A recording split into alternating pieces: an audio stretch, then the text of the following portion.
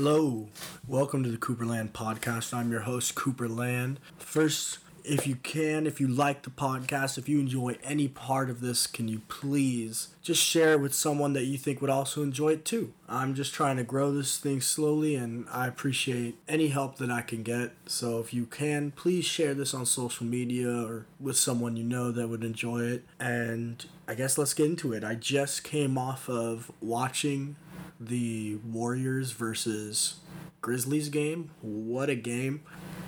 That overtime, first of all, that Draymond shot to end regulation had to have pissed off Warriors fans, man. I mean, I would be livid if I saw, I don't know, Alex Caruso take the final shot for us to try to win the game. I mean, that's just not what you want at all. And especially when there were potential kickouts there. There really were. So that shot was horrible. He threw that thing up there like he was scared to shoot it, which is really unlike Draymond. I was really surprised by that shot selection. But in overtime, the Grizzlies just took over. Grayson Allen with some huge shots, Tillman with some great defense there, and Ja Morant doing Ja Morant things to close it out, showing why he's so special, why he is one of the next young stars coming into our game. All that being said, there is zero chance they beat Utah. And with that, we're going to start our playoff preview with the Jazz and Grizzlies. I think this is going to be a rough one for Memphis. They don't be shooting too many threes. And I think that's the only way you can beat Utah, because Gobert has that inside locked down. And there's no chance you're going to score over him. But, I mean, I guess anything is possible, you know. You never know what's going to happen. That's why I love the NBA. But the way Gobert impacts the game with his defense and with his rolling to the basket, it just creates all those open looks for the other guys, you know, Ingles and Clarkson and Conley and all these guys. It creates so many open looks. And Bogdanovic, you know. Now I know that Mitchell is questionable, I believe, for game 1, so we'll have to see if he plays. Even despite that, I still think this is going to be a quick series. For the Grizzlies, though, I guess if they had a chance, you know, it'd have to be that the shots aren't falling for Utah. And you're going to have to hope that Valanciunas is either playing like he did in that game against the Spurs, but I don't think that's going to happen. I would go small. I mean, you saw Tillman tonight, and Jaren Jackson is still 7 foot, so let's not act like it's real small. You know what I mean? It's. I think Tillman's 6'8", I want to say. Maybe he's even a little taller. So it's not small at all. But that's their only chance to me, is they got to get Gobert out on the perimeter, because Ja's not going to have any lanes if you have Valanciunas out there. It's not going to happen. So I'm interested to see how Memphis does. I mean, this is their first real playoff experience. They've had now 2 or 3 play-in games technically. So hopefully they can, you know, take the lessons from what they're about to get whooped on and apply it to next season. Add maybe some more pieces around Ja. Because right now, I mean, their team's nice, but that's all it is. It's just nice. It's not great. They just have a bunch of role players who are great role players. They're great young players. But I don't really know if Jaren Jackson Jr. is going to be that guy that they want him to be. I hope he does, because the potential's there. Really is. He has a 3-ball that's incredible for a big man his size. And I'm really interested to see how he develops, because I think that's key to see how far this team could go in the future, or if you need to trade some of these young guys to acquire a bigger name. You know, in the NBA, there's always a new guy available for trade, so even though there's maybe not talks of somebody getting traded at the moment, doesn't mean that in the future it won't get to be that way. So that's all I really got to say on that series, man. I don't think it's going to be close. I really don't. I think you're going to see Utah sweep them, really. Maybe they win game 1 because Mitchell's going to be out, potentially. But if this Utah team has everybody, even without everybody, I still think they're way better than this Grizzlies team, unfortunately for them. I was really hoping we would see Steph get to try to take down this Utah team by himself. I mean, that's I don't mean to disrespect other players on his team because Wiggins has had a great year. And Draymond defensively is incredible. Juan Toscano-Anderson, shout out to him for getting his contract fully guaranteed a few weeks ago. He's been incredible for them this year, but let's be honest, outside of Steph, there's not really a guy that you can rely on to get a bucket. Jordan Poole, I will say, improved a lot this year, and I was big on him coming out of college. When I saw he went to the Warriors, I got very excited because I thought that was a great place for him. So hopefully he keeps continuing his hot play into next season because that would be a nice weapon off the bench for the Warriors once Klay comes back. Next, I'm going to talk about the Lakers Suns. I mean, LeBron's coming off of seeing 3 rims, which is major cap. Like, there's no way that he loves to be in the drama, you know. He got the Wash King hashtags and all that, and he loves to be doubted. He loves to overcome, you know what I mean? So maybe he did, you know what I mean? But it also does seem like one of those things where he might have just made it up on the spot. But they're going to be taking on the Suns, who, if you're Phoenix and this is your first playoff appearance in 10 years and you got to face LeBron James, I mean, and Anthony Davis, I would be so upset if I were a Suns fan because I'm just going to be forward with it right now. I'm picking the Lakers. I know I'm a Lakers fan, but I think the Lakers are going to get this one done. I think it's going to be closer than people think, though. I have to pick games. I'm going to say that the Lakers win in 6. But it's going to feel like closer than that even, if that makes sense. The Suns are a great team. The big question is just that it's a terrible matchup for them. Can Ayton stay out of foul trouble? Because he's going to have to play a lot of minutes for them to have a chance. And even then, they still might not because AD, Drummond, Harrell attacking you on the offensive end is likely you're going to get into some foul trouble. Or at least allow a lot of points to those guys. And their backup big is Sarge and Kaminsky, who I like them, you know what I mean? But I don't like them against AD.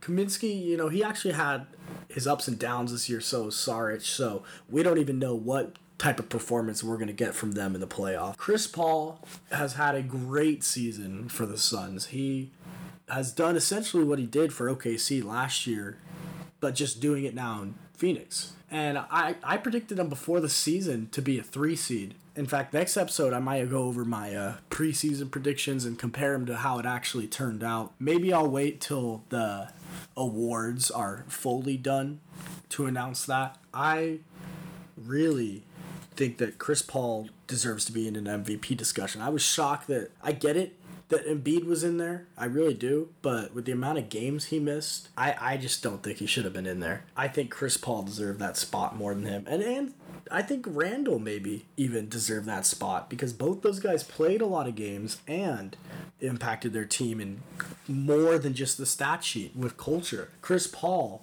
is someone who can lead a team that has never had playoff experience. That Thunder team last year, I mean, you see them this year. They were terrible. And that roster, besides him and Gallinari, it's not too different from the one that they had. I'm excited to see Devin Booker in the playoffs. I really think that he should be doing a good job here. Devin Booker has always been a guy that you know can put up numbers, but it's never led to the wins until now. So can he keep up that production in these big moments when he's going up against some pretty good perimeter defenders on this Lakers team in Wes Matthews and Alex Caruso, who I just need to shout him out real quick because he played great against the Warriors in that play-in game. I mean, I know it's all going to go to LeBron, all the credit, as it always should, but Alex Caruso, without him, they're not winning that game. The defense he played on Curry and his oddly clutch offense. I mean, I think only missed one shot the whole night, and really, when we were struggling to score, kept us in the game. Was the reason why we were still in that game, which allowed LeBron to have that fourth quarter and allowed AD to have that fourth quarter. Without him and also KCP hitting their shots early, none of that would have happened. So shout out to Alex Caruso. I think that that's a terrible matchup for Chris Paul, man. Alex Caruso, I know there's jokes, man, but he, to me, needs to be considered an all-defense defender. He's been amazing guarding other teams' guards. He's so physical. He always stays in front of you. He hustles for every loose ball. He is just an outstanding defender, and he's, you know, I saw someone tweet about it. I think they said that Alex Caruso was the typical, like, if you had to build a player to play alongside LeBron, you would want it to be him. He could hit his threes on a catch and shoot, and he can shut down some other teams' point guards. He's really phenomenal, and I think he's going to do a good job on Chris Paul this season, or this series. I do think Chris Paul is still going to let the Suns, you know, win a game or two, but I think only 2 games for the Suns here. I think this is over in 6. AD, earlier when we played him, this was like a couple weeks ago, I want to say, put up like 40 and 15 on him and just dominated that game, and that was without LeBron. So I'm interested to see if the Suns can step up to the challenge, though. I think that while they are a bad matchup for the Lakers, I still think that besides us, they are the best team in the West, if that makes sense. Which I know everyone's like, oh, Utah. I get it. But to me, Utah doesn't have the vet like Chris Paul. You know what I mean? And they don't seem to have as much versatility as the Suns do. The Suns can play with Aiden down low, or they can stretch you out with Kaminsky and Saric on the offensive end. And with Gobert, it's just Gobert. You know what I mean? So on to the next series. That's going to be the Nuggets and Trailblazers. I think that's going to be a fantastic series. Portland, you know, defensively, they kind of been lacking. But I think that Dame and CJ are really starting to get back into the swing of things. You know, both of them have missed a lot of time this year with injuries and are now fully cooking. I really didn't like the Norman Powell trade when it happened, and I really don't like it even more now. I mean, Gary Trent was, I'm not saying he was a great offensive player, but he was pretty good. He could hit open threes, and he could score a little bit off the dribble in terms of he could get to the basket, you know. And he was a great defender. That's what you lost. That's where it really hurts, is Powell is not this great defender. And I shout out Norman Powell because he's from San Diego. Anyone that's from San Diego that's hooping or doing anything on a professional level, you know, that's just cool as hell to me. But he's a little small to play in the 3, and that's ideally where you're going to have to play him with CJ and Lillard on the court if you want him in there in a crunch time 5. He's going to have to play 3, and that could potentially mean having to guard Aaron Gordon or Michael Porter Jr. Aaron Gordon is probably not as much of a threat offensively, but he's still way bigger than Norman Powell. And, I mean, Porter just going to power over him. We'll just shoot right over him like he's not even there. I think Nurkic is not the same player as he used to be. Carmelo, you know, he's not doing the same either. I really think that this Portland team might need to do some big moves this offseason because I don't see them getting out of this first round. I think the Nuggets are going to win this one. I think it's going to be close, not going to lie. I do think it's going to be close. But honestly, I think that the Nuggets are probably going to take this one in 6. I just don't see a way that the Blazers can get past Jokic, the MVP. I mean, maybe Nurkic, you know, he is a former Nugget, so maybe he does know how to guard Jokic better, but I just don't see that happening. Jokic, to me, has been so dominant this year. He's clearly the MVP, and he can just control the game. I saw it against the Clippers last year where he just controlled that game like a chess player, making his moves very strategically, not using too much energy while he did it either. Kind of just standing around, watching things unfold, and then if he didn't see a cut or a double team or something, then he's like, okay, I'm going to go at the basket. And if he did see some of those things, he's like, okay, you try to double team me, I'm just going to find the wide open man because that's how good I am. I am just way better at this than everyone.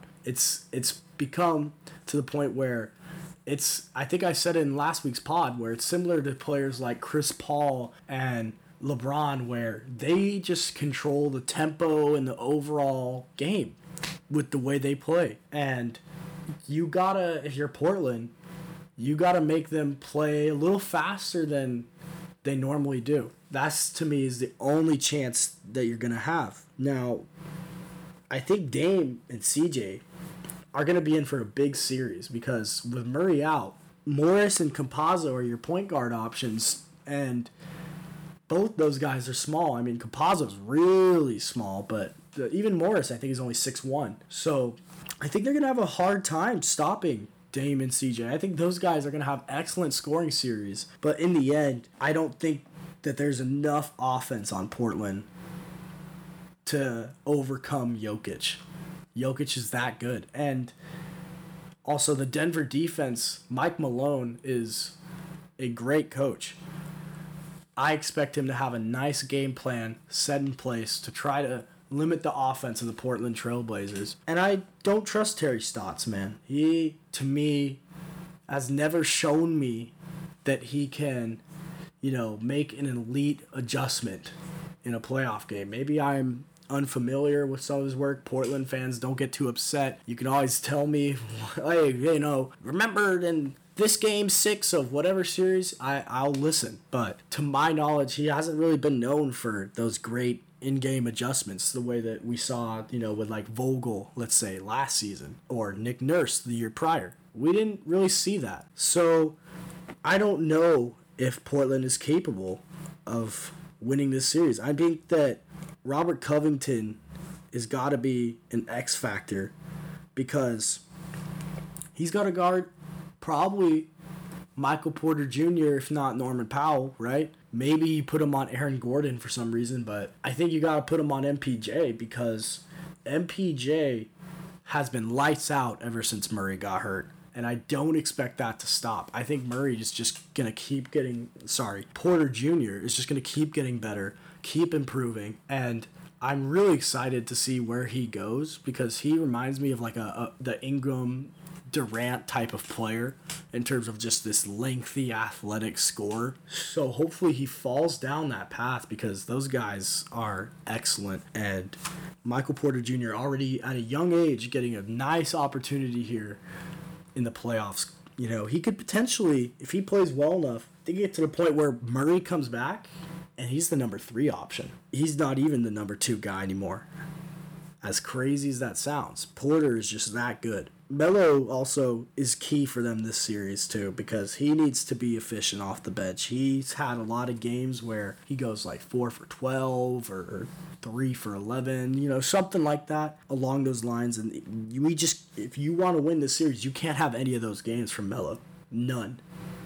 But with guys like Aaron Gordon, Will Barton, Paul Millsap, these elite, not necessarily elite, but these long wing defenders who are experienced, I just don't know if Melo is going to be efficient against them. So my final pick is Nuggets in 6. That is going to set up for a great matchup against the Lakers again. I believe that's how the bracket works, and I would love to watch that series. I think the Lakers are going to take that, but it should still be a lot of fun to see those teams go at it again. Clippers-Mavericks is the next one, and I think a lot of people think, the Mavericks last year took them to 6, and Porzingis is healthy right now anyways. Maybe this year they could beat them. I don't think they're as good of a team this year, though. I think that without Seth Curry out there, instead they got Josh Richardson, and they tried to recoup a little bit of that loss with JJ Redick, but at this point in his stage of career, JJ Redick isn't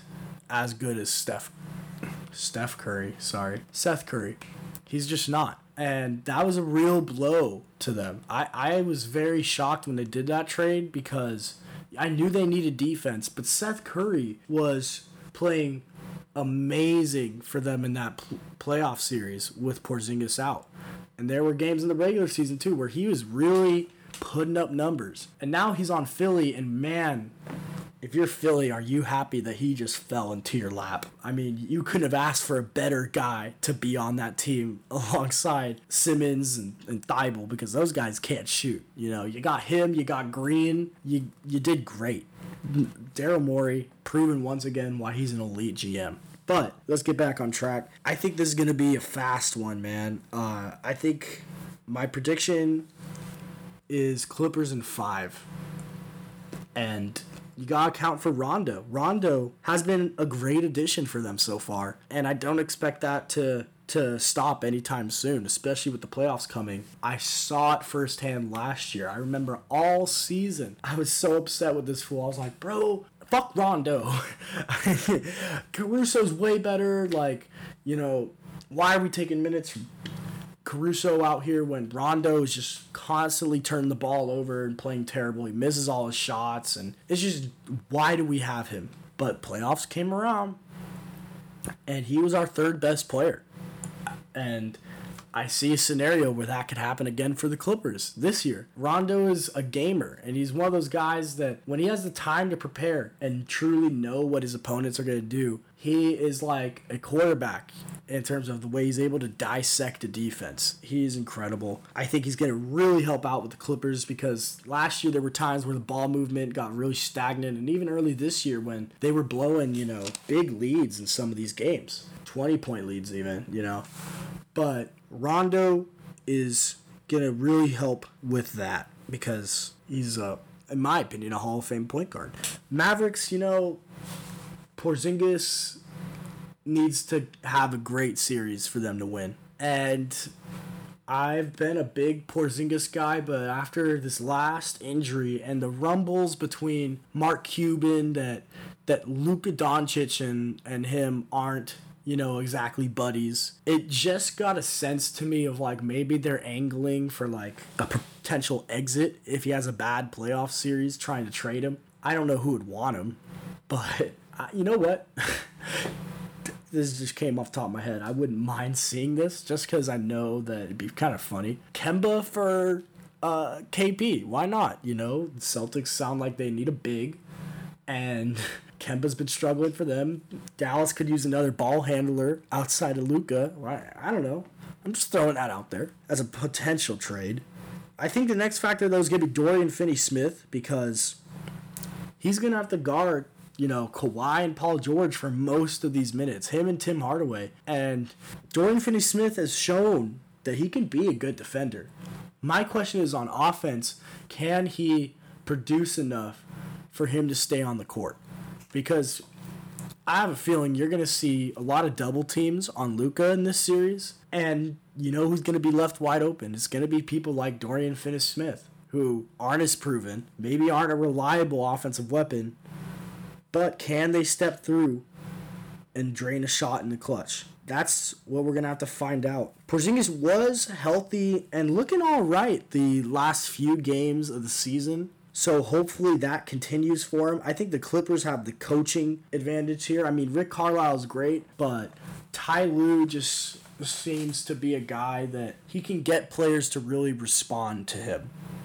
And there's something to be said for that in a playoff setting, that you can tap into a player's head and get them to want to win, not just for themselves, but even for you, you know? So, yeah, Clippers in 5. I'd be shocked if it goes more than that, unless we see Luka pull, you know, a young LeBron, a young Kobe, a young Larry Bird, and just take over a playoff series. He could. He's that good. He is that good. He's totally capable of it. I just doubt it happens against the two of the best wing defenders in the league in Kawhi and Paul George. I would be shocked. So that's the West.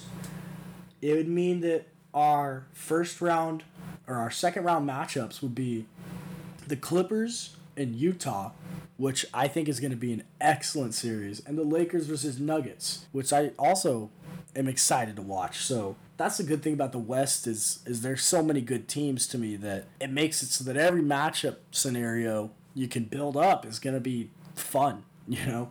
A lot of stars and a lot of action. But let's go ahead and switch it out to the East. We're going to start with the Bucks and the Heat because I think my answer is going to surprise some people with this one. I got the Bucks, man, and I got the Bucks in 6. I think that the Heat are going to put up a fight, but to me, the Bucks have just improved this year. I know their record won't show that necessarily, but with the additions they've made of Tucker and Holiday, those are 2 guys in your crunch 5 that are going to play elite defense and allow you to play switchable defense instead of having to just drop the big on every single pick and roll. And that's how, I don't know if a lot of people know this, but Milwaukee allows a lot of 3-pointers. And it's because of that drop pick and roll coverage. I don't see them doing that as much in this year's playoffs. I think they're still going to do it, but not nearly as often as they did it last year. That's why, the Heat, they were able to hit some threes against them. And Jimmy Butler, I mean, I don't want to doubt him because I saw him fight with LeBron and win in a couple of those games last year. But I just don't see him taking over in 4 games out of 7 to beat the Bucks. The Bucks are, to me, a way more talented team. I think that Ariza and Iguodala it's a little too late for them in terms of being these guys that can play around 20 minutes a night for you. I don't even know if they're capable of that anymore. They're both really old, but they got that playoff experience, and it does slow down in the playoffs, which is something that is going to benefit the Heat a little bit more than the Bucks. The Bucks like to play fast. They like to get Giannis out in space. So if the Heat can stop that from happening, they're going to stand a chance in this series, but I don't see that happening. I think with Drew now, too, that's another ball handler that you've added to this team, and a really good one at that. So I think it takes a little bit of pressure off Giannis to do everything. I don't think the wall is going to be as effective. Giannis is now seeing that for his 3rd straight postseason. I expect him to respond a little bit better to it. As for the Heat, I think if you're going to win this series, you need Tyler Hero to be back, man. He's had an up and down year, and mostly down, to be honest. If you got to win this series, he's got to be hitting 40% of his threes, and he's got to be shooting a decent amount per game, too. Duncan Robinson's the same thing. He's been starting to heat up a little bit towards the end of the year, but it's got to continue. He's got to shoot the lights out of the ball for them to have a chance. I just don't know if that happens now that the Bucks have these switchable defenders. They're going to be able to go switch screens instead of having to always, choose to go over, under. And if you go under, well, you're screwed, with those guys. But with the way they're able to switch, I do expect them to contest a little bit more 3-pointers than they usually do. Top 5 defense for Heat.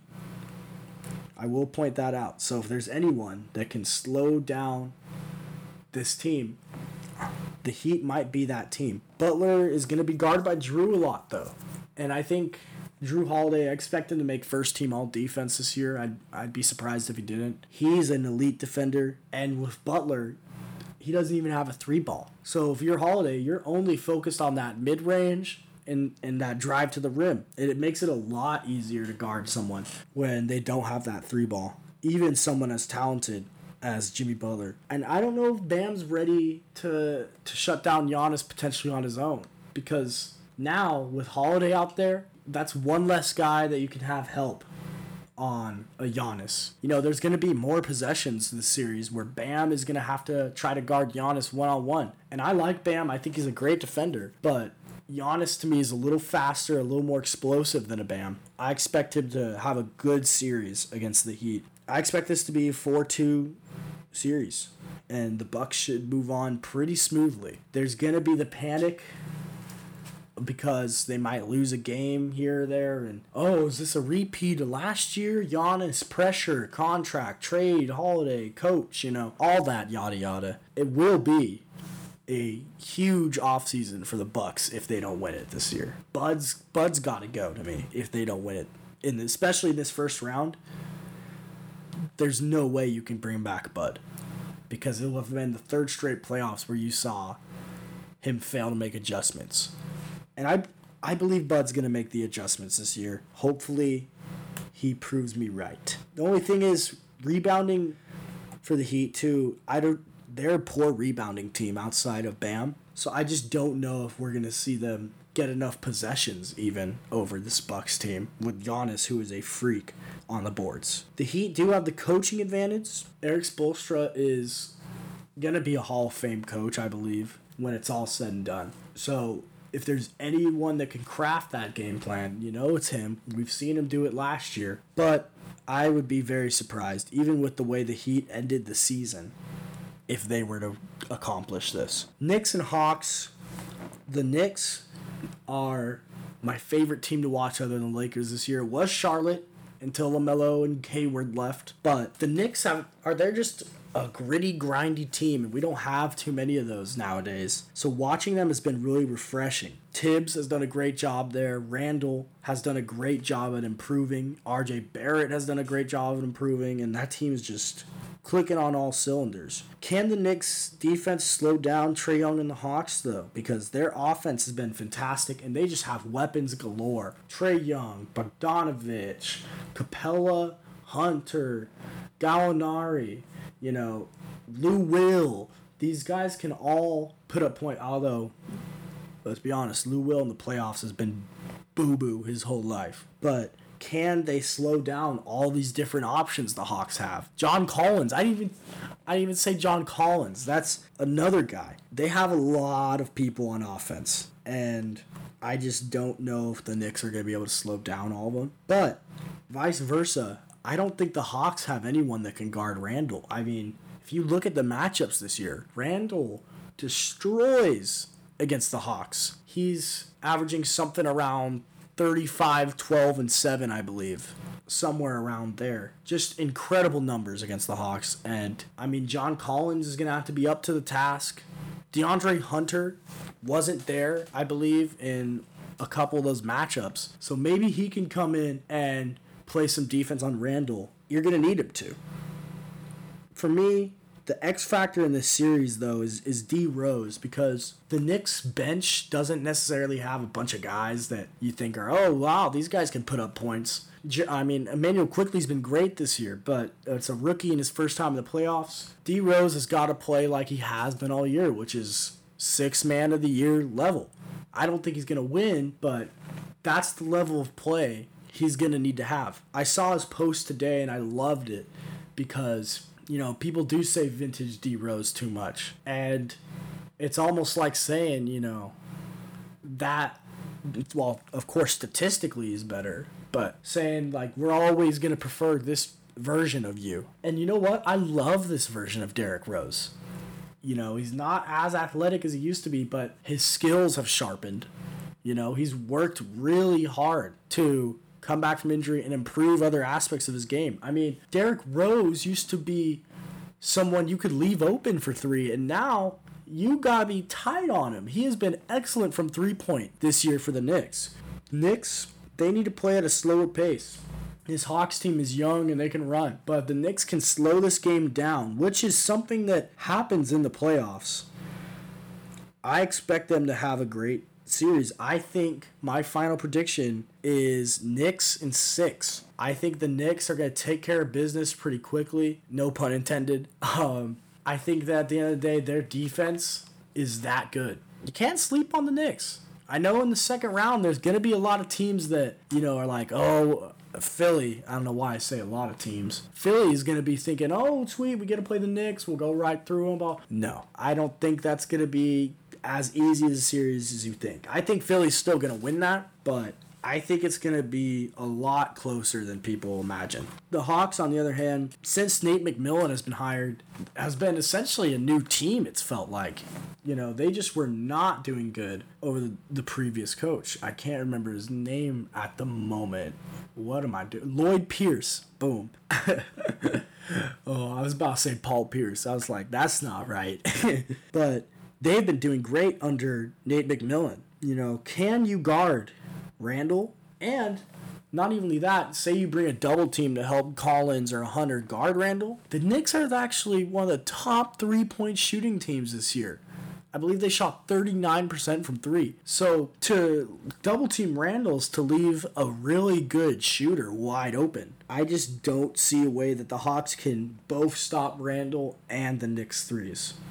I don't see that scenario. Capella has been great this year for them and almost considers all NBA warrant the way he's been playing. He's been phenomenal. And really, Houston didn't get much in return for him, and now that looks silly, like a lot of Houston's trades. I'm excited to watch this series, though. I think it's maybe not going to be the closest.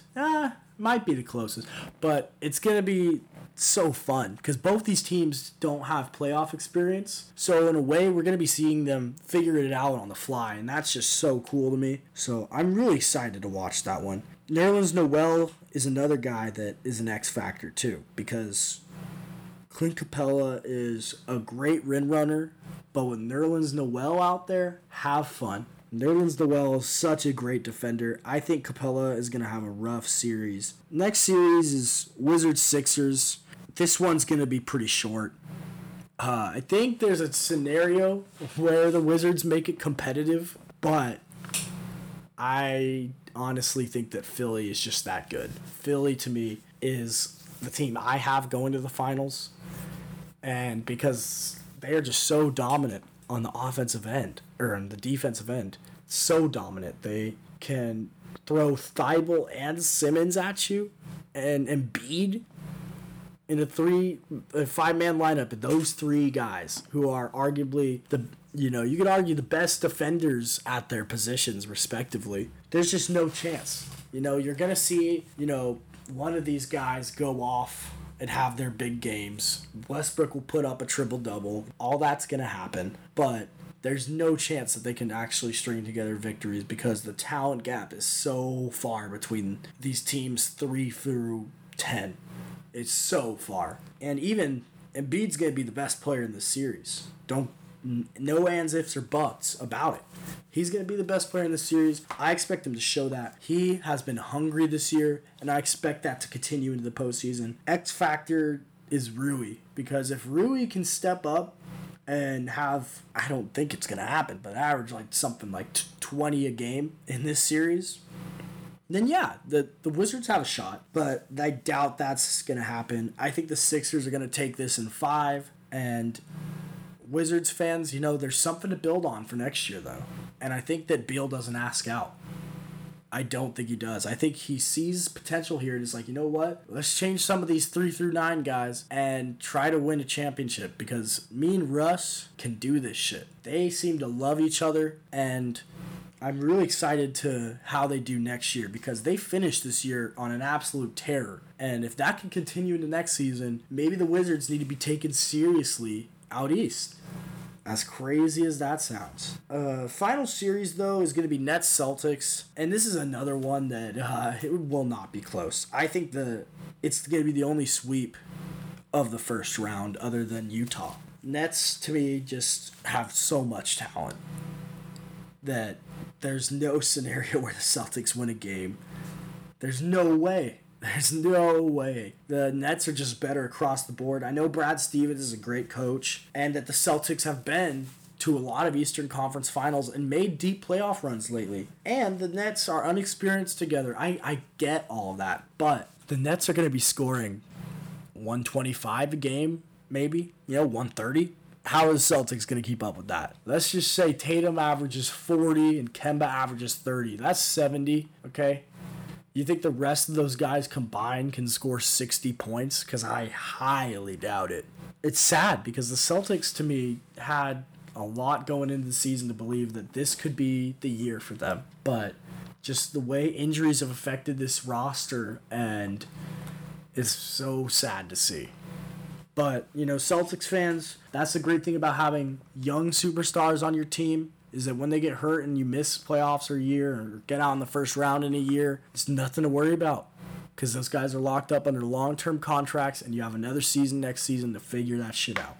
To me, it's not going to be close. I think that the Nets just have a better roster altogether, not just top-heavy, but altogether. Boston's roster is just crumbling this year. The injury gods are my X factor, because that seems to be the only Brooklyn Net true weakness right now, other than maybe big man defense, but that's not something that Boston can exploit. They don't have that big guy. Thompson's going to go out there and try. No. It's not going to happen. And that's my playoff preview. I hope you guys enjoyed that. I will be dropping another podcast later in the week. I decided to move the Top Shot and 2K Talk to that podcast in efforts to, make this one a little more shorter, a little more digestible for y'all. So next week on the podcast, I should be talking about Top Shot and 2K. I'm really excited to get into some WNBA talk because Sabrina Ionescu has just been killing it. Candace Parker on a new team. It's similar to the NBA right now in terms of you have this old generation and this new generation kind of coexisting at the same time, and it's similar to, I have this framed little plaque in my room. It's got a Kobe card and a Jordan card, but then it's got a picture of Kobe posting up Michael Jordan, and that's what we're seeing in both the WNBA and the NBA right now, is new versus old. It's kind of a changing of the guard. Will happen this season? We'll see. But definitely within the next few seasons, we're going to see those old stars start to shift out and these new guys start to come in. And I'm really excited for this next generation of players because there's so much talent with a lot of these guys, with Luka and Sabrina and Brianna Stewart and someone like Giannis. You got all these different up-and-coming superstars. And it's just great for the game on both WNBA and the NBA, especially in this social media era. To have young superstars to me is something that's really invaluable. Also, real quick before I end though, I did want to talk about Kwame Brown because he's been in the news lately. His name got mentioned on All the Smoke. It was when Matt Barnes and Steven Jackson, shout out to them. I love that podcast. Love those guys too. Great players during their career, tough guys. But they were talking with Jeannie Buss the other day, owner of the Lakers, and just made a little joke about, the trade to get Paul Gasol, saying, yeah, they got Marc Gasol and Kwame Brown, but Kwame Brown, does that really count for anything? It's just a dumb, quick little joke. They didn't mean no harm by it. You know what I mean? But Kwame Brown was pissed, man. He's coming after their mamas and their girlfriends and stuff. And I really hope that the way that Stephen A. kind of controlled the basketball meme response universe for a while on Twitter, I hope Kwame Brown starts to do the same, because some of these clips, man, are so hilarious. First, why he making some of these videos just in a truck, which is like, I don't know. I think if you want to be taken seriously when making a video, maybe don't record it while you're driving. Maybe sit down or, have a stable camera, just a thought. But honestly, if Kwame Brown ever listens to this, I just want to say, keep doing that shit, man. I love it for you. And I love laughing at these videos. They just really make my day. And you know what? If somebody got a problem with you, Kwame, fuck them, okay? You made your money. You're doing your thing. You know what? Did you not maybe live up to that number one pick expectation? Sure. But you know what? If you're doing fine, who cares what they think, bro? Fuck them. Fire back if you want to. Tell them what's up.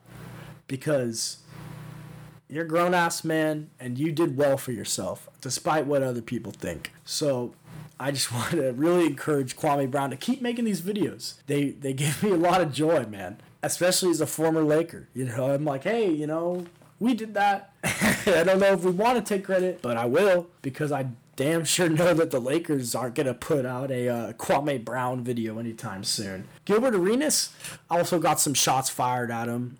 And then also, he started calling Charlemagne the God a rapist. I mean, I thought that was hilarious. I don't know if there's any truth to that at all. But the fact that he's saying it in the video when he knows that Charlemagne's going to respond, because that's what Charlemagne does. Charlemagne loves to put fuel on the fire, so he's definitely going to respond. But yeah, that was the Cooperland podcast. Please follow on my Instagram and Twitter for 4pointers_net, because 4pointer.net, the website, should be coming out next week. Yeah, I know. I'm really excited. It's going to mainly be blog posts. Of course, you can find the podcast there as well. But for right now, it's going to be mainly blog posts. And then eventually, when I get a big enough following, we might even add a store element potentially to that, or maybe some sort of Patreon, but that's once I get videos going. It's still very early on in all of this for me, and I'm kind of rambling, so I'm gonna go ahead and just wrap it up. Thank you for listening, and I hope you guys have a great day. Later.